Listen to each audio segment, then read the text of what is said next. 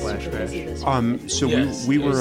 It was not. It was the same job. We were still just in charge of the U.S. stock market at the time. He was the team leader for stocks and holiday period. No, it's not. All right, everyone. We're here to record the look back at our favorite stories of 2015 episode of Odd Lots. I'm Joe Weisenthal, managing editor at Bloomberg Markets. And I'm Tracy Alloway, executive editor of Bloomberg Markets. And we've assembled a fantastic team of Bloomberg News people, reporters, and editors to talk about what were the great market stories of 2015. Could you all just introduce yourselves real quickly? I'm Chris Nagi, the managing editor for stocks at Bloomberg News. I'm Matthew Boesler. I cover the Federal Reserve. I am Max Abelson, Bloomberg News reporter. I'm Ed Hammond. I cover deals for Bloomberg. I'm Matt Levine. I'm a columnist for Bloomberg View. All right, let's get going. We'll start with you. Chris Nagi, you cover stocks. What do you have for us? Speaking as the managing editor for stocks at Bloomberg and as sort of a connoisseur of Armageddon scenarios, I sort of have to say that the August 24th, the late August sell-off in the stock market is my favorite story. It had everything. It had everything from this is the big one in the bond market to this is the big one in the volatility market. It had sort of a flash crash. It had humans are the problem. Humans on the floor of the NYSE are the problem. It had China. It had the dollar. It had pretty much everything that could be pulled into a thesis that this is the end of the world or this is 2008. And as a connoisseur of these things, one thing that you notice over the last 5 years is generally they haven't come true. So I just thought, everyone who was hoping for the end of the world let all of their guns fly on roughly August 24th. There was quite a sell-off. It was painful. It was not pleasant for anyone in the market. And then 2 or 3 months later, we're merrily on our way, and it's just looking like, just another one of these ripples. I mean, this is clearly the biggest of them all, but it's pretty much repaired at this point. I just think it's the story of the market since 2008. Don't you love how healthy corrections are always the corrections that have stopped? Right. There's that. Right. As long as they don't turn into 2008, everyone's happy to have them. I mean, I think there's something to be said for that. The difference, what's normalcy in the market? I mean, you go two and a half years with the VIX at like 15. That very sound arguments could be made that that's the weird thing, and things like the end of August, that's kind of what's supposed to happen. I think people are aware of this fact. I mean, again, right, you're absolutely right. As long as it starts around 12% or so, they're willing to say that's what's supposed to happen. I remember that morning, the Dow opened down about 1,000 points, was it? And then it was a really, within 20 minutes, it was sharp. At one point, it was down 1%. Yeah, and amazing. then it started selling. But that was just an absolutely unbelievable morning. Yeah, there's no doubt. That ranks in the top couple of days. Was that, what's your favorite day of all time, not just this year? Did you have another day that you've loved? That would be the flash crash, no question about it, in May of 2010. I mean, that was the weirdest thing. And that was the first one of these things. That was the first really machine-fomented just freak out in the stock market that nobody knew had any idea of what was going on. Now we've seen flash crashes, and I think that's part of the problem, that we see any decline, any rapid decline, we say, that's a flash crash. That's definitely something broken. It very easily might not be something broken. And I actually have to say, in retrospect, that, again, it looks like sort of what's supposed to happen in the market every once in a while, maybe a little faster, but... Thanks, Chris. All right, we're here with the great Max Abelson. Max, what was your favorite story of 2015? Go on, Max. I chose my favorite story of the year was an actual written story, and I decided not to pick one from Bloomberg just so no one could accuse me of sucking up to my wonderful colleagues. 2015 was a long year, and way back in May of 2015, it seems like a long time ago, Ross Ulbricht was sentenced to prison, sentenced to life. Yeah. And Wired story, the rise and fall of the Silk Road. A lot of stories pretend to be rise and falls. This one was so vast that the rise was part one and the fall was part two. What made the story so great? Well, for one thing, it was exciting. Who wrote it? Do you remember? Yeah, I do. It was Josh Behrman and Tomer Hanukkah. And incidentally, I think it also had additional reporting from a New York Times reporter. I don't know how that worked. But have you guys ever read the Elvis Presley biography by Peter Guralnick? The first book is The Rise, and the second book is The Fall. I highly recommend that. That's one of my favorite books of all time. Beautiful book. But Elvis's rise was so dramatic, and his fall was so sad. And the same thing goes for Silk Road. All right, we're going to move to another area of the market where there's been lots of activity this year, which is in mergers and acquisitions. Ed? Yes, M&A has been crazy this year. Actually, the busiest year ever. I think if you run our numbers, it's like 4.1 or 4.3 trillion, depending on which deals you include and exclude, which either way is a record high. So it's kept everyone very busy, us included. So I suppose I have to say my favourite story. Was there one deal? Yeah. Well, there is kind of one deal, but I suppose I would say more it's like one company. So I know we as M&A reporters are supposed to be kind of cheerleaders for all activity and all particularly all good M&A, but my favourite deal story of the year is Valiant. I had a feeling that when you said it was not a deal but a company, I was like, it's got to be. It's got to be Valiant, right? So everything they've touched this year has provided just glorious opportunity to kind of write fun stories. So, from them buying a female Viagra drug for $1 billion, which was like way more than anyone thought it was worth. God's gift to headline writers. Right, exactly. And then they bought some gastrointestinal stuff, which they also seemed to screw up because they overpaid, because they cornered themselves on the debt.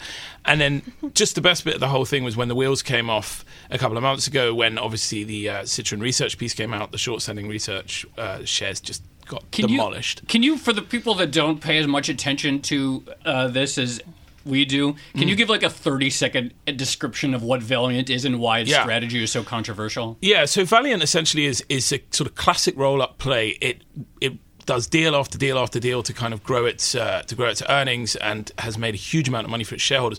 The problem is, and the reason it's so detested in the pharmaceutical world, is it relies on buying companies that have quite a lot of research and development and just removing that completely. So it will get rid of all of the R&D kind of day one, and then just run off the existing portfolio of drugs that company had, and sort of almost create like an annuity type business. Now in pharma, this is seen as an appalling thing to do, because obviously people need to be investing all the time in R&D to actually keep new drugs coming through the system and to treat the diseases and to improve treatments for existing diseases. So Valiant is sort of the bad boy of pharma, I suppose. Wait a second. Replaced. I know. I was just thinking they've been replaced slightly by Turing recently, but they're a bigger and in some ways badder bad boy. And it was just great. The wheels came off. The shares were destroyed. You had Mike Pearson, who's the chief exec of Valiant, and very sort of had been very upbeat the whole time. He sort of was being wheeled out. He looked kind of like a penguin that had been put down in the desert, sort of sweating profusely and bulging in his suits. And then he had Bill Ackman, believe it or not, as his. Did you ever get that into a story or a headline? No, Penguin I think that would have been. I think suit. The conversations with the PRs would have been too brutal afterwards. Coming from like a stock perspective, Valiant was also a huge story, and there was this whole issue of like these independent tweeters and researchers and bloggers sort of driving the story, right? Right. I think it's the best example of that kind of I don't want to say raid, but it's certainly all of the tools that are available to people who wanted stocks to go down were in full display during that whole thing, clearly adding to the volatility. It was also interesting the amount of purchase those things got this time. I mean, that's going on all of the time in the stock market. Crazed and less crazed people are saying bad things about stocks all the time. With Valiant, they just found their timing. I mean, they just nailed it. So I know I said I wasn't going to choose a favorite story, but since we're on the topic of Valiant, one of the stories I really liked this year was by Bloomberg News, and it was about how all the analysts had buy ratings on Valiant for years and years and years, and we're completely caught offside.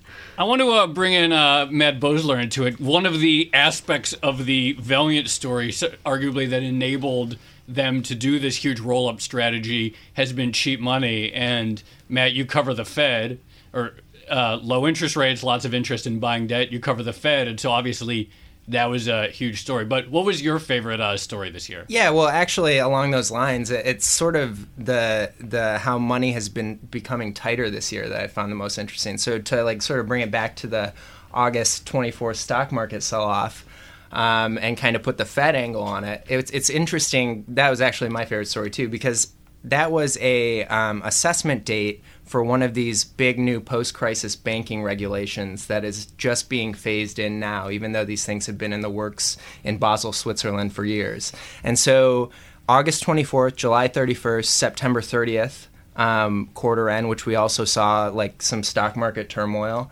And then, of course, this month we're seeing all of these regulations coming in, forcing banks to sort of shrink their balance sheets and, just liquidity sort of being sucked out of the system this year. And we've been sort of waiting for this, but these regulations haven't really come into effect until the second half of this year. So I found it very interesting that these certain dates, like August 24th, seems to be a coincidence that there was this GSIB capital surcharge. We had the biggest stock market sell-off. It was the low in the dollar-yuan exchange rate.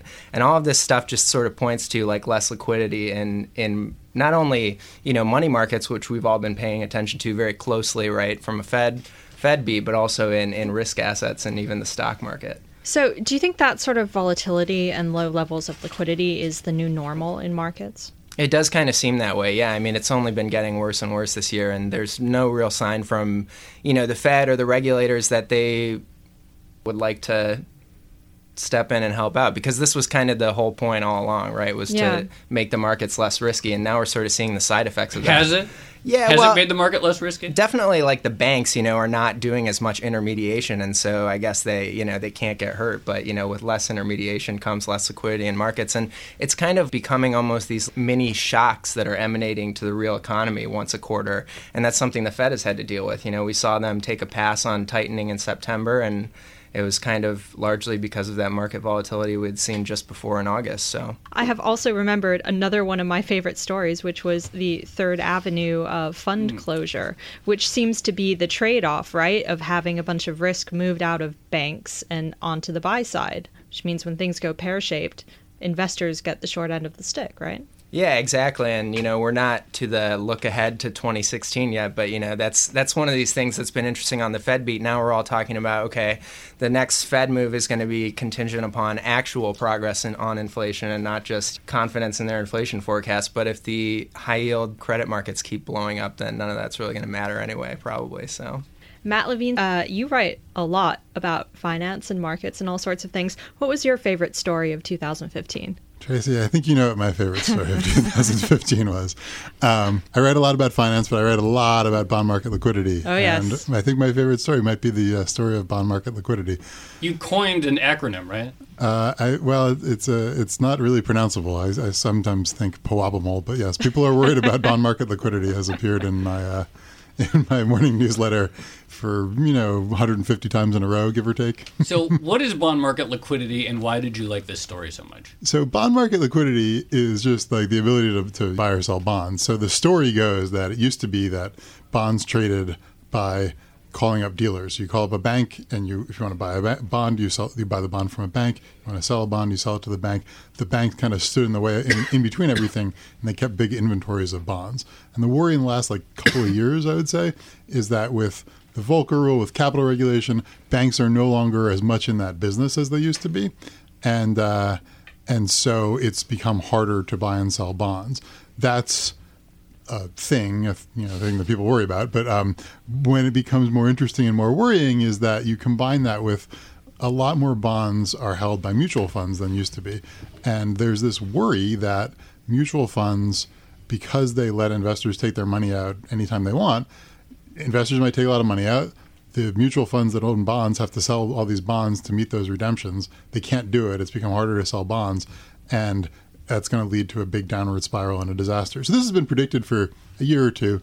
So if I may, the weirdest thing about this story, which is also one of my favorite stories, obviously, but the weirdest thing is that people have been talking about it for years, and it's like this major worry that's hung over the market, and it seems to be the things that people don't think about that usually turn out to be problematic, right?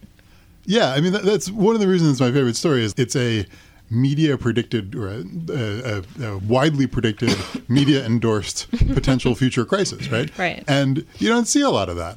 And my bias is sort of similar to yours, that like the odds of the thing that everyone predicts being a crisis actually being a crisis are very low. And so you have the bond market liquidity story has gone through a couple of tests, right? Like there's just 2 weeks ago, the Third Avenue Focused Credit Fund did the thing everyone predicted, right? It had a lot of redemptions. It couldn't sell bonds fast enough. It had to close down. It was a big disaster for them. And it didn't, people worried about it, but it doesn't seem to have had a huge kind of, contagion on the rest of the market, although it's probably a little early to tell. Stories may not be over yet. Yeah, right. It's a little early to tell that.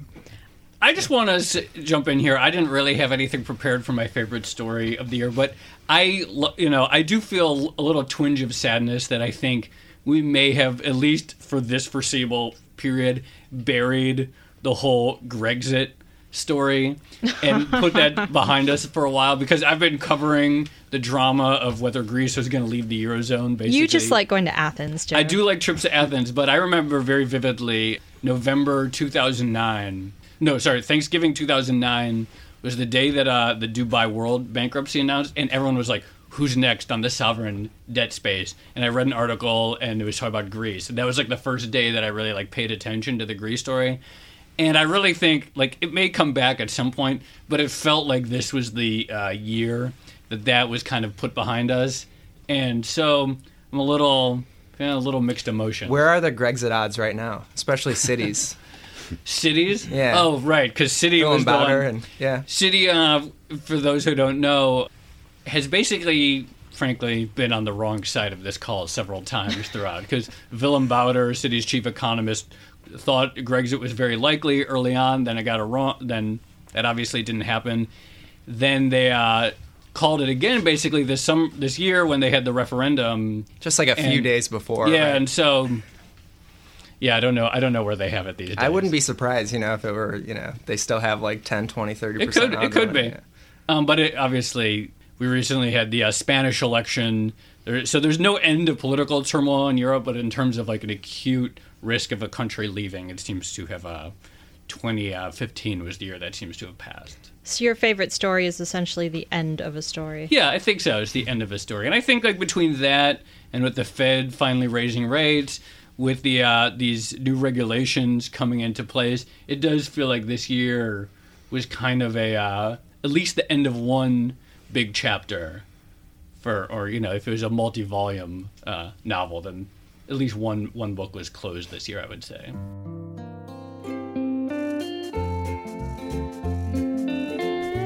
Oh, look who's here. It's Dan Moss. Hey, Dan. Hi. Dan, who are you? I am the executive editor for Global Economics. So what was your favorite story this year? My favorite story was about China and a movie, and it's not Star Wars, which actually is not showing in China yet. It's to do with quotas imposed on distribution of foreign movies. No, my favorite story was a story about Furious 7 and its box office smash in China. April 14 by our colleague Malcolm Scott, who's responsible for economics coverage of Greater China. And the headline is, Furious 7 China box office record shows consumers' rising role.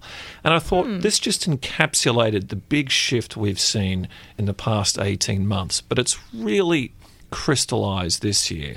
Consumption now accounting for more than 50% of China's gross domestic product. This is a huge debate in the global economy, right? Whether or not China can make the transition from a sort of manufacturing-based economy to a services one, right? It's a huge shift that's prompting a huge debate. Now, the great irony is, for years and years and years, no G7, no IMF, no G20 communique was complete without a reference to China needing to shift away from exports toward consumption and services. Well, it's happening. The problem is it's happening not the way people envisaged.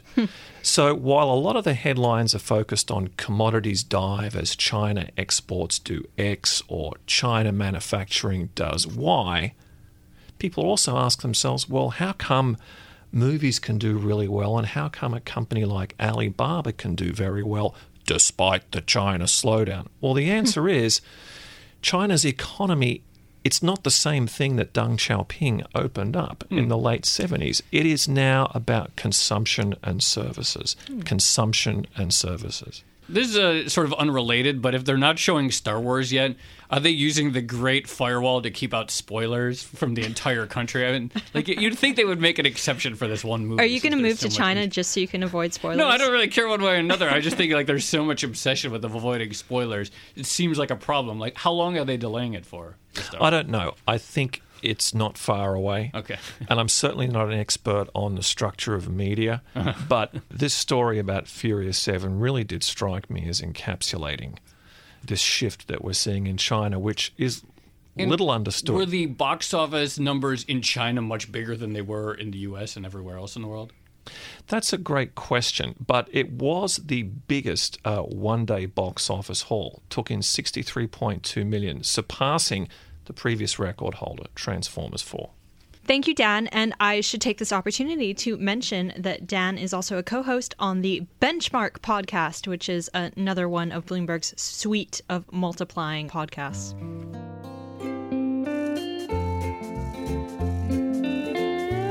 Well, Tracy, that was a fun conversation, a really fun year, I would say. Definitely an interesting year in markets. I feel like next year might be even more interesting, and a good thing that we'll be recording another show on that topic very soon. I agree. I do think next year will be really interesting. I was just writing about this fact, which is that it feels to me like markets are always pretty uncertain, but it feels to me like there's an unusual amount of uncertainty going on this year. No one really knows what Fed liftoff is going to be like. There's a lot of debate about the state of the economy. People don't know if the emerging market growth model is broken. So I think it'll be a very interesting year, and I'm looking forward to our predictions episode. Excellent. I'm Joe Weisenthal. You can follow me on Twitter at The Stalwart. And I'm Tracy Alloway. You can follow me on Twitter at Tracy Alloway. We'll see you next week.